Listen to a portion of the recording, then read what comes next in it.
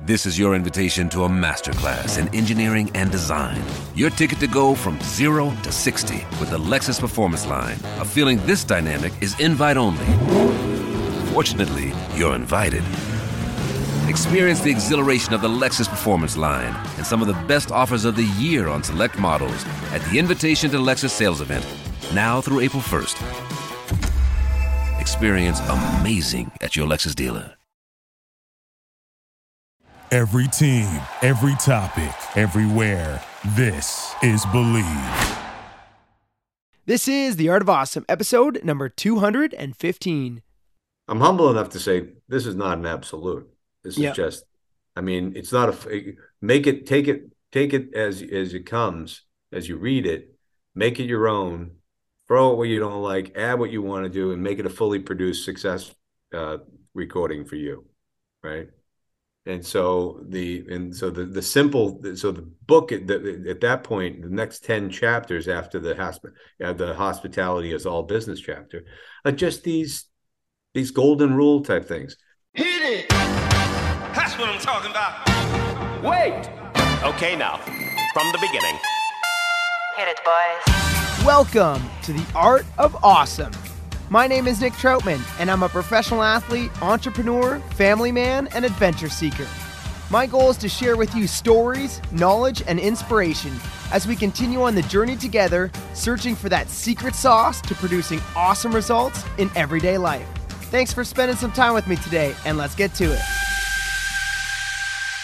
Welcome back, everyone, to the Art of Awesome podcast. I am your host, Nick Troutman, and this is the show where we search for that secret sauce to success and the difference between the average and the awesome. Today is Monday, and if you guys have been following along, you know Mondays we've got our deeper dive interviews, while Fridays we've got our short form thought of the day, tip of the day. And today we get to speak with none other than Neil Rogers. Neil has 40 years of history in sales, marketing, and the hospitality business, as Neil shares a lot of how his time as a bartender has really set him up for success in sales and marketing, and breaks out his whole framework in his new book called Bar Tips. Neil really shares all the lessons he learned from being a bartender and how that has brought success within his sales and marketing roles over the past 40 years. So again, a lot of history, a lot of experience that Neil shares with us, and a really fun interview as he kind of just talks about some fun times being a bartender. Let's go ahead and dive right into it. Here is Neil Rogers. Neil, first off, thank you so very much and welcome to the Art of Awesome podcast. I'm stoked to have you here. Hey, thanks, Nick. Thanks for having me. I'm stoked to be here. Awesome. So Neil, you've got a kind of a cool background. You've got about 4 decades of experience in marketing and sales, including marketing consultant, business development, management, training, coaching, all this kind of cool stuff. Mm-hmm. But you've also got this past history of being a bartender, and you've recently written a book called Bar Tips, which, from my understanding, it's a bit of a framework about keeping things neat, so your business never is on the rocks, which I kind of like the puns there. And I really want to dive into your book and the framework, though I kind of want to start off a little bit by asking some of your back history and what brought you to write this book in the first place. So I'm the 7th of 8 of an Irish Catholic family. Grew up in about 6 miles outside of Boston. And let's just say by 7, they were a little tired, right? Yeah. And so the level of participation, if you will, or I don't want to say support. My mother, it's not that they weren't supportive. It's just not like it is today. You know, mm-hmm. I mean, we had our kids at least focused on what they were on a path from at least by freshman year on in high school. Cam, and Cam knew what he wanted to do since he was in 4th grade. So we just had to facilitate that. My daughter was a Division I athlete, so we went where that went. But for me, it was, I went to my mother. I graduated high school. I was 17 years old, and I was a mediocre student at best, and average athlete. And so just kind of, but a funny guy, could dance, could sing a little. So I had some stuff going for me, right? And so we, but in the end, I really didn't know what I wanted to do. So, and I had no, I should be going to school for this, or I should be doing that, or I had this interest to be a plumber. I had zero.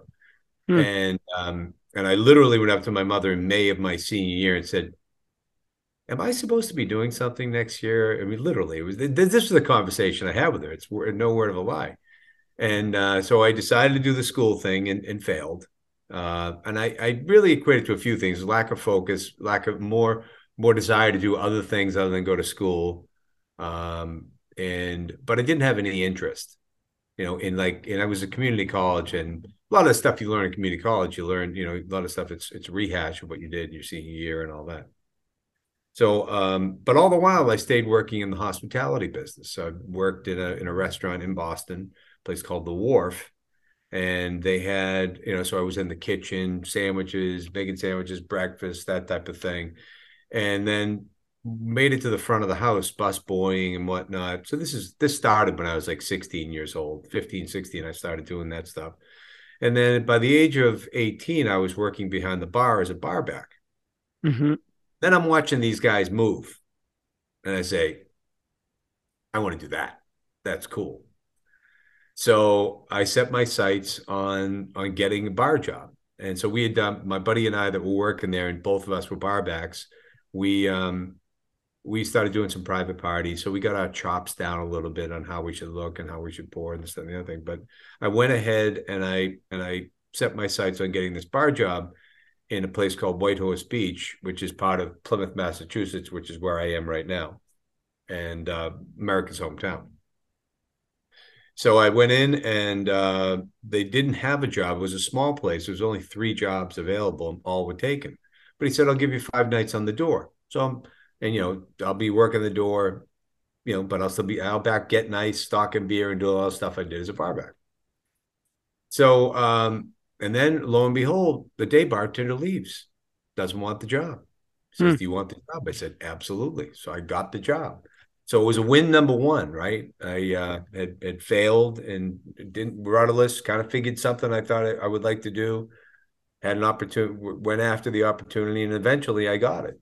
And so he showed me stylistically how to work, how to look good doing it, look like you know what you're doing, all those things. So, and I'll never forget the first time. So my aha moment really came when I poured that first drink, and it was a Seabreeze. Not a real popular drink today, but it was vodka, grapefruit, and cranberry juice, splash of cranberry with a little lime. And we put it down on this beautiful oak bar right in front of the guy. He took a sip out of it. He goes, that's pretty good.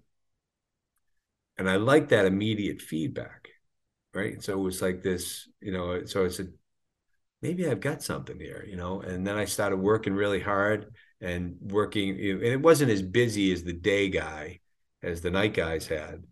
But it could get busy at happy hour, so I worked on my speed chops and all that. But I started to use my interpersonal skills, introducing people to people. Hey, you should meet this guy, you'll love them. And oh, by the way, do you play darts? Let's have a game. And just using that stuff. And it just, I just really, I thought I found a home. But almost immediately I decided that it wasn't going to be for me for the rest of my life. I don't know why I felt the way I just did, and because I enjoyed it, I loved it. It was a great job, and but it just wasn't. I don't know what exactly deal. But I did go and try to get a hotel restaurant management degree. Struck out there too. So that's when I really realized, okay, so this isn't for me. And so as I chatted with people ongoing, I trying to figure out what I'm going to do. So, you're with your personality, your interpersonal skills, I bet you'd be really good at sales. All right, that sounds pretty good. So I started talking to people about it and decided, all right, that's where I'm headed. So I went back to school, But now, with interest, with a purpose, with a focus, I went back and I became a good student. And I became it by basically selling myself, understanding what the needs were to be a good student. Number one, did you know they like you to show up? So let's go to class. Let's be seen. Let's ask questions. Let's actively listen. Let's get our work in on time. If there's any office hours, make sure you go to them. And so there you go. So if you're on that bubble of B plus, A minus, guess what? You might get the A minus. Mm-hmm. So so I became how does the guy that flunked out of 2 community colleges wind up at a 3.85 grade point average? You know, it was just I just equated all to that. I finally found my interest. I had a focus, and then I had a path, and I had a process, which I'm very process oriented. The whole book is about a lot of process, and so it's simple process. I want to dive into the book and learn a little bit more of the process, but a couple of the things that I found interesting with your story is it reminds me of the quote about getting lucky, where a lot of people, they could say, well, you got lucky with that job opening, or you got lucky with your A's in school or whatever. But really what I account of luck as, it's preparation meets opportunity. And what you did was you found what interests you, what drove that focus. It started with bartending, and then it went into hospitality, and then it went back into school and sales. And so you had the focus, you put your work in, you got the preparation, and then you're just waiting for the opportunity. And the opportunity could be, like getting the bar job, where you're there and you're ready for the opening, or it could be in school when you're there and you're ready for the teacher to ask the question or to ask upon you, or whatever it might be. So really, it just reminds me so much of, because I hear it a lot in my world too, of sports and athletics, where a lot of people just talk about, oh, you got lucky with that. Oh, you got lucky that opportunity came and whatever. And it's like, call it what you want, but luck is really when you're prepared for the opportunity. Because if the opportunity for the bartending job came, but you didn't have the skills, you hadn't put in the time, guess what? You're not going to get it. And it's the same with really anything in life. Like, everybody thinks of like, oh, you got lucky because of that opportunity. It's like, well, yeah, you missed the whole part of the preparation. And so luck is that mix of, opportunity meets preparation. And so I love how that has applied in so much of kind of your back history, but I'd love to hear some more of the framework as we're kind of diving into your book more and into the framework and the processes. One of the things, just before I guess we dive into that too, your story as you got into sales, it made me think of like how much of sales is networking, and how bartending is really such an ideal job to train for that, because a lot, or maybe not all, there's obviously skill that gets put into, making the drinks and doing all the pizzazz that goes with it as well. But a lot of it is the communication. It's listening, it's talking, and it's kind of networking, where you're putting, hey, so-and-so, you're looking for this. Oh, I've got a buddy just down the road that does that. And you're helping people, you're providing value as well, beyond just making drinks. It's such a value transaction that's beyond just, getting a sea breeze or getting an old fashioned or whatever it is that you're ordering. And so to me, we call that peripheral knowledge. Peripheral knowledge. Exactly. What do you know outside of what you know? Yeah. Right. And be prepared to send somebody somewhere else for the betterment of them. Mm-hmm. Right. So if one of the stories I put in the book, it's about, so this one place I worked at in Boston is a place called Tias, Tias. And they were a seafood restaurant, but really they were Thursday and Friday night bar. Mm-hmm. I mean, we didn't serve food on the bar on Thursday and Friday nights. It was impossible to do it, right? But if you work, and I always worked I worked Tuesday, Wednesday, Thursday nights. They only let you work 4 shifts because they were afraid of burnout because of the pace of the place. Wow. So if I happen to work a Saturday, which was rare, but I did, it's really where you could be that networker. Friday nights, you're surviving, right? You're slinging drinks. Right. Yeah. But you have that. And so let's say, for instance, in the peripheral knowledge, you come in and somebody comes in and they want a steak. Now we had a steak on the menu, and this is a story that happened, well, now 40 some odd years ago. But I mean, asked me for a steak. I looked at him and said, "You want a steak? Like, are you looking for a steak?" I said, "Yeah." I said, "Okay. Here's what I would suggest. We're a seafood restaurant. We have a steak on the menu. But you see that door right there through the hotel? Go on the other side of the hotel, take a left. There's the chart house. You're going to have every cut of meat known to man. I'd suggest you go there." So what have I done, right? Have I taken business away from me? For the moment. But have I done them a solid? Yes. And you've for that, provided value. Yeah. Right. For that, they may come back for after dinner drinks with me. And they may have their dessert. Their dessert, then a Saturday afternoon, you have dessert with me. So I define it as, so in each one of these chapters too, I've either associated a golden rule type along with it, or I've made one up. This one I made up. Hospitality, as I define it, is doing something for somebody that doesn't directly benefit you at that time. It'll come back later, right? And you've done the right thing, and there's some peace in that. So you lost a $50 client, maybe a $10 tip, So for that moment, yeah.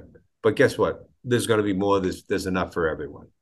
So anyways, and I think too is that when you become known for someone that provides value of that sort, you're right. They may have gone and gotten the steak, at this other restaurant that had a better cut of steak, but they're going to then value your input and value your say, and they're going to come back and they might be like, "Hey, well, what's actually the best beer you've got, or what's the best bottle of wine, or what other thing?"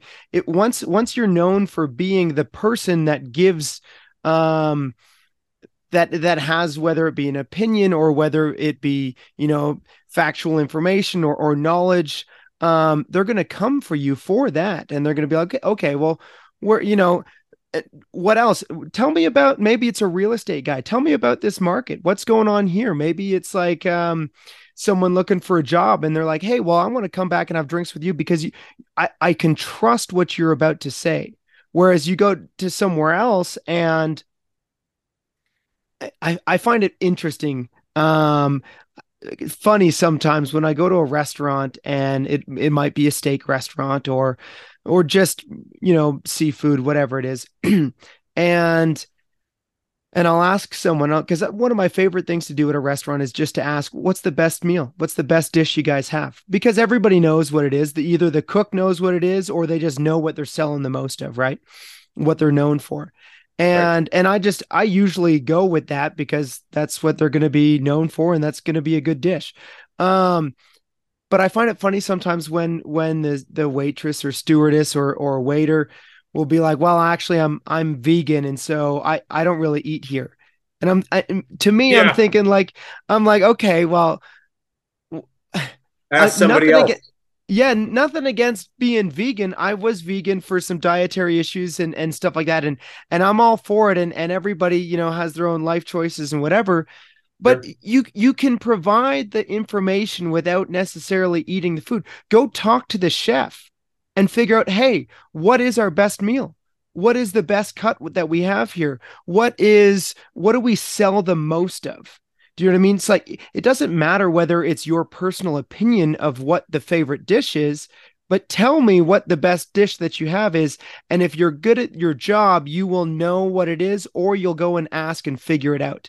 And that's kind of what you're talking about here is everything in life. I find it so relatable that it's always a value transaction. How can I provide value in whatever service it is that I'm doing? And it doesn't even have to be a service. If I'm at a grocery store and I'm checking out, I could leave a tip. I could do something like that. You know what's an easy thing to do? Ask the person bagging your groceries, how's your day going?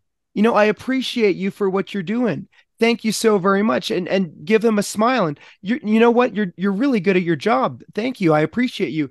There's so many things in life that can just be, you can provide value beyond just monetary substance. And it to me, I find it so important that everything, there is an opportunity for a value transaction to happen. Oh, no question. I find it so, I guess, the most noticeable in that hospitality kind of business that you spent so much time in. And kind of after this whole rant, I'd love to hear more now about some of your other frameworks within the book and just how kind of it seems like a little bit of life lessons that bartending and hospitality has kind of taught you a little bit. Yeah, so it all came in retrospect and soul searching, and it was. And by the way, truth be told, it was a COVID project. Mm-hmm. Just trying to keep myself from not losing my mind. Right? What can I do positive? How can I? Our business was still okay. It was good. It wasn't bad. We thought it was going to be dead because we're in the marketing business, and we kept it alive. But I was searching for something that I got singing again. I was playing the piano again. I did try to do anything that would like make me happy. And so I one of the other things that I would do to make me happy was I would reach out to people. And I usually do it via text. Mm-hmm. How are you doing? Didn't want to interrupt their day, right? Yep. Invariably I get a call back. How are you doing? What's going on? Boom. One guy I talked to, he was a really successful general agent for Mass Mutual, and his success and his behaviors took him to a place where he needed life-saving surgery. Wow! And he got his surgery, completely spun his life around. And I was talking to him right around 18-month mark after he had the transplant, and he telling me about this book he wrote and on his recovery and blah, blah, blah, the system he's got. And we've known each other a number of years. And he said, you should write a book. What am I going to write about? Right. And so I started putting together pieces like I've giving you in the beginning, about my growing up and how I was, trying to figure it out and how the hospitality thing. And then when I really realized it was when my daughter was being honored by the Chamber of Commerce, right? The Chamber of Commerce has got an award for everything, right? So yeah, she was one of the fastest movers on the people to watch under 30. Yeah, the guy who brought Five Guys burgers to New Hampshire was the keynote speaker. And if you ever worked in hospitality before, served or whatnot, there was a thing called pre-meal. It's like a pre-game type chat. What to look out for, what's out, what are the specials, and there might be a little fire and brimstone to get you going. And his fire and brimstone was that we're not in the hospitality, we're not in the burger business, we're not in the fry business, we're not in the soda business, we're in the hospitality business. Mm-hmm. I went like this looked at my wife and said, I've never left the hospitality business. I've been bartending on the road for 37 years or whatever it was at the time, 35 years, whatever. It was a few years ago. And so I just started coming up with, started thinking about things. And I had already done some research on hospitality that I plug in. It's chapter 3. And it was some research that we did on what businesses do to engage their clients and whatnot in different ways. Some are peripheral knowledge. Some, there's a financial planner that can hook you up with a great estate plan attorney. right? So he knows who those people are. So you can go, he's a trusted advisor. And then I just started piecing together things through interviews and just casual interviews with guys that I worked with, a woman that owned one of the places that I worked at, another guy that was a mentor of mine, and he worked with me in one place. Then he opened up another. His place is actually right there on the back of the book, and just came up with these 10 or so tips. Mm-hmm. It could be 15, there could be 30, but these were the 10 that I settled in on, and what we all came to. When I talked about it, I said, can you think of anything else? And really nobody came up with anything more, but I'm open to say, I'm humble enough to say, this is not an absolute. This is just, it's not take it as it comes, as you read it, make it your own, throw it where you don't like, add what you want to do, and make it a fully produced success recording for you. Right. And so the book at that point, the next 10 chapters after the hospitality is all business chapter, are just these golden rule type things, the importance of a proper greeting.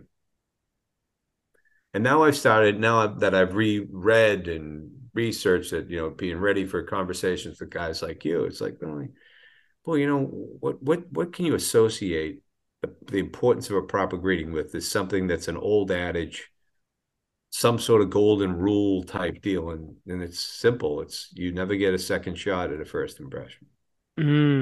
Yeah. Do the right thing, smile, say hello, shake a hand, and the example I use a lot now is when, do you remember when Home Depot first started?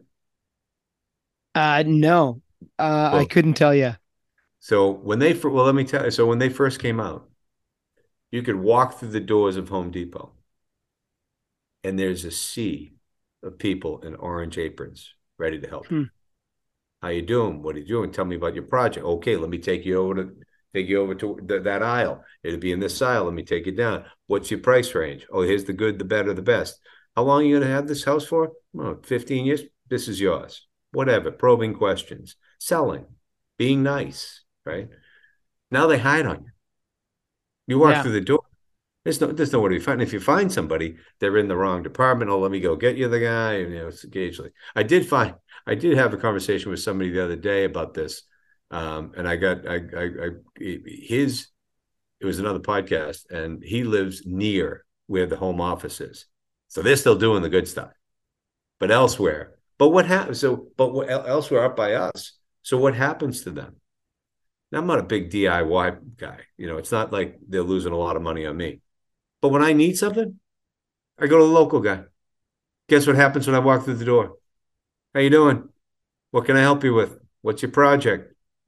Same thing they used to do. Oh, you need paint? Let me get over to the paint guy. I saw the paint guy one day in a restaurant, in a local sandwich shop that I go to, and I said, "Hey, you're the paint guy from Beltates, aren't you?" He goes, "Yeah." I said, "You are fantastic. Thank you so much for your service."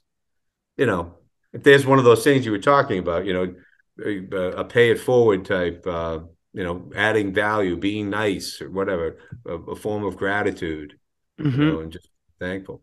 So that's like where we kick it off, and then we talk about, how being organized wins. That's kind of one of the chapters. I mean, how many? Do you remember going to school and not being prepared for the test and how you felt? Let's not do that anymore. Let's be prepared.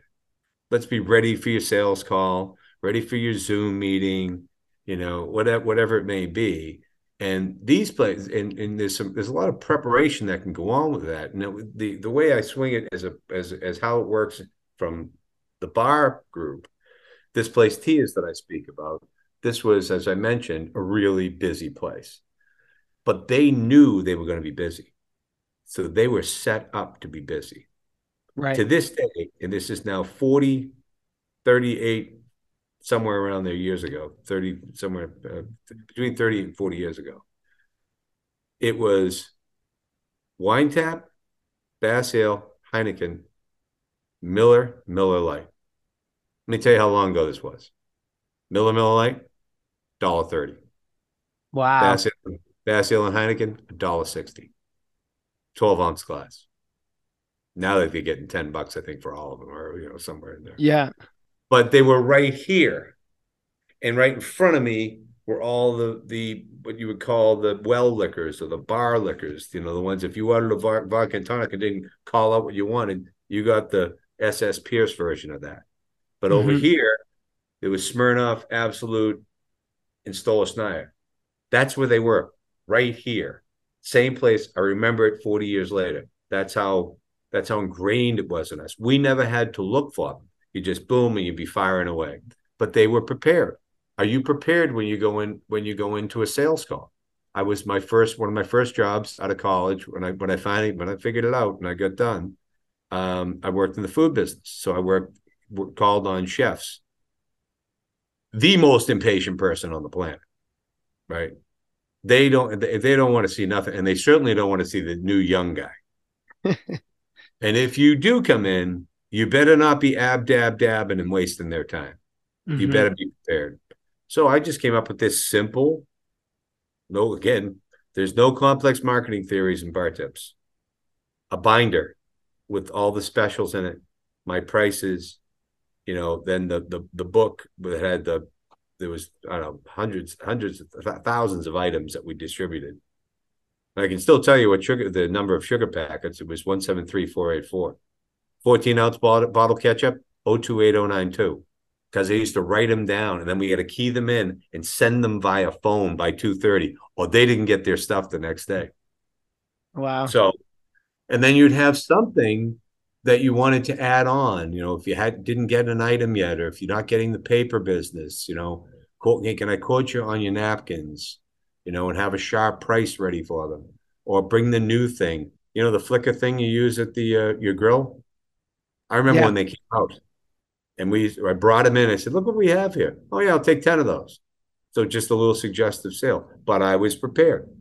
So, and then things like situational awareness. I mean, if you're in a bar and there's a group that comes in, who's the nut job? Who do I have to watch out for? Where's the leader? Because we want the decision maker. Who gets up? And that usually is the person that jumps up and orders the first round. Yeah, they're running the show, right? And then either they're buying it or they're collecting the money on whatever that may be. And but it's the same thing. You walk in a boardroom. Who's the leader? Who do I need to focus on? Read the room. Right? So, and then things that I learned somebody came up. There's a story that we tell in the book about a buddy of mine that a woman asked him for a vodka martini straight up. Now, Dennis has been tending bar for 10 or 15 years at that point. Had never, 0 times, put vermouth in a martini. Never. This one isn't dry enough. Does he argue with her? Nope. He makes it in front of her. Makes her a new one. Pours it in. There you go. So his issue with that, if she wanted a very dry martini, where he should have taken he took the ownership of it. Well, he should have probably made it in front of her in the first place. Hey, just want you to know, this is what I do on a right. So he made up for it. So this guy who was a salesman in the food business, and he's acknowledged in the book, Jim Gallagher. He told me as a young guy, whenever anything goes wrong, start here first. What was my role in it? Then you don't lash out. Well, wait a second. We never do it that way. We're always right. I love when people say, well, Neil, that we don't hear that much. Well, you heard it today. This is what happened to me today. You don't hear it much, or people don't complain enough. I don't know what it is. So, and that one thing I think has helped me immeasurably in both business and in life. Especially I try to, I mean, being, I try to like take that step back before lashing out. I don't bat 1,000 on it. Yeah. Right. It's hard. But typically, and so what's the adage? What's the golden rule in that? Customer is always right. Mm-hmm. You start there. It really, like, the more that you kind of say it and the more that you're talking through this framework, the more it really reminds me just how much of the hospitality business is so relatable to all of sales, where the customer is always right, whether it's, always be networking, whether it's, providing value of sorts. Like it's all there. And it makes me really excited to check out your book, and learn more just of these, almost 40 years of history, whether it be in hospitality or in sales, and how they're so relatable. I find so much of life, it's the same I think so many things can be compared or related to other aspects of life. So like all of these things that we're talking about, how hospitality relates to business, this would relate the exact same way to relationships, to parenting. You could take this to coaching. Like it's really so much of life I find is interchangeable, where you just take skills from one aspect and plug it in place in a whole different scenario. And I'm really excited to check out the book. Neil, I'm going to move us on to the next segment of our show, just because I know we've got a timeline to kind of just keep in mind. And I'm going to ask you some of the fire round questions that I ask all of our guests. This is your invitation to a masterclass in engineering and design. Your ticket to go from 0 to 60 with the Lexus Performance Line. A feeling this dynamic is invite only. Fortunately, you're invited. Experience the exhilaration of the Lexus Performance Line and some of the best offers of the year on select models at the Invitation to Lexus sales event, now through April 1st. Experience amazing at your Lexus dealer. When everyone's on the same page, getting things done at work is easy. No matter what you do or what industry you're in, how you communicate is key. Everything you type is equally important to collaboration, and Grammarly can help. Think of it as your AI writing partner, empowering you to communicate effectively and efficiently, so you can make a bigger impact in the workplace. 96% of Grammarly users say it helps them craft more impactful writing. And as the gold standard of responsible AI, Grammarly is your secure AI writing partner that allows your team to make their point and move faster. By understanding your writing and context, Grammarly provides relevant, personalized suggestions. And with tone suggestions, you can navigate even the most difficult work conversations. You can also save time from spending hours editing drafts to just seconds with one click. Sign up and download Grammarly for free at Grammarly.com/podcast. That's GRAMMARLY.com/podcast. Easier said, done. Neil, do you have a favorite quote or current quote that you live by? Well, the one in the book is the one most recently. It's a long one, though. I'd have to read it to you. But it's Anthony Bourdain speaks about the hospitality business and how he learned more in kitchens, bars, restaurants, and dining rooms than any college could hold. Wow. So my next question is usually, do you have a favorite book or recent book that you've been reading? It sounds like you've been focusing on writing right now, so I'm not sure. Have you been reading anything lately? So I would consider my favorite book to be the Think and Grow Rich. Love that book. I'm reading it right now, actually. It's worth rereading. My goal, my hope is, and I think it is, that's kind of the reviews, the feedback I'm getting from people is that, I don't want to compare myself to Dale Carnegie. Please don't. I'm not going there. But I've got How to Win Friends and Influence People on my bookshelf right next to my desk at all times. Mm-hmm. So I think it's a reference, reminders, and that's kind of what this whole thing was set up for. It was references and reminders. I went through the whole Think and Grow Rich process. We broke, my wife and I, with our little business, broke out did our affirmations in the morning.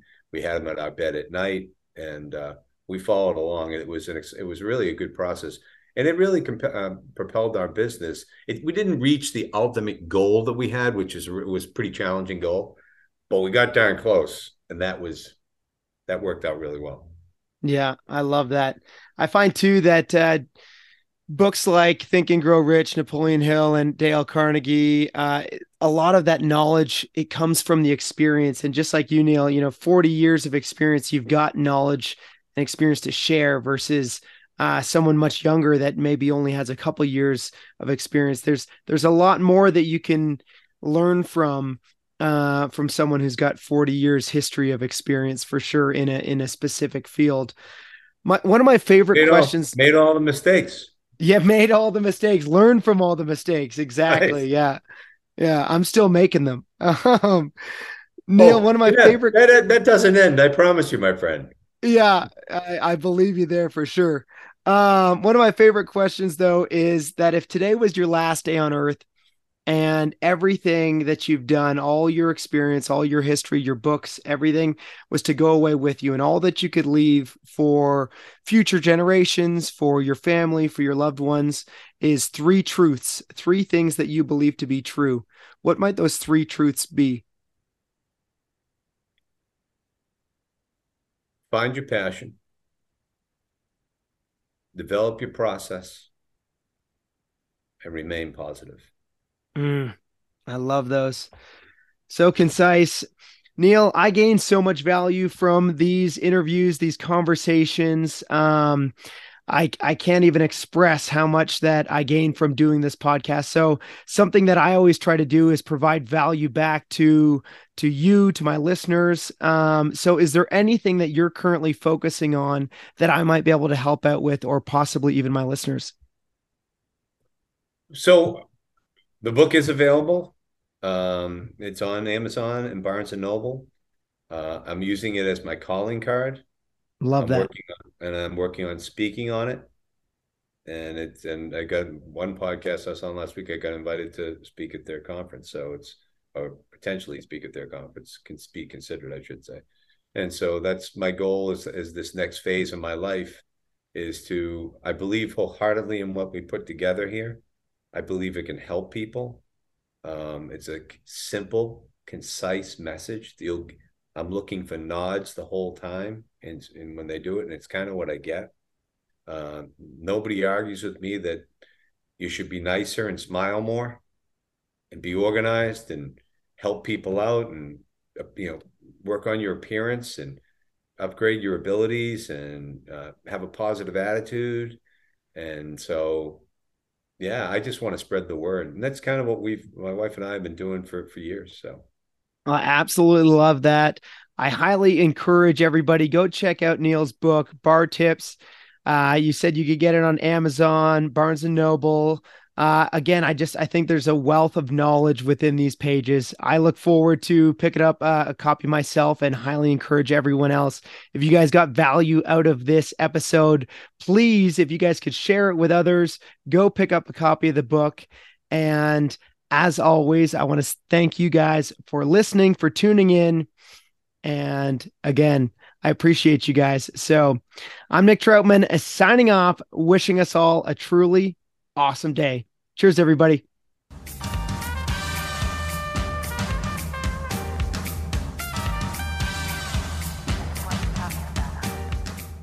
Spin your passion into a business with Shopify and break sales records with the world's best converting checkout. Let's hear that one more time.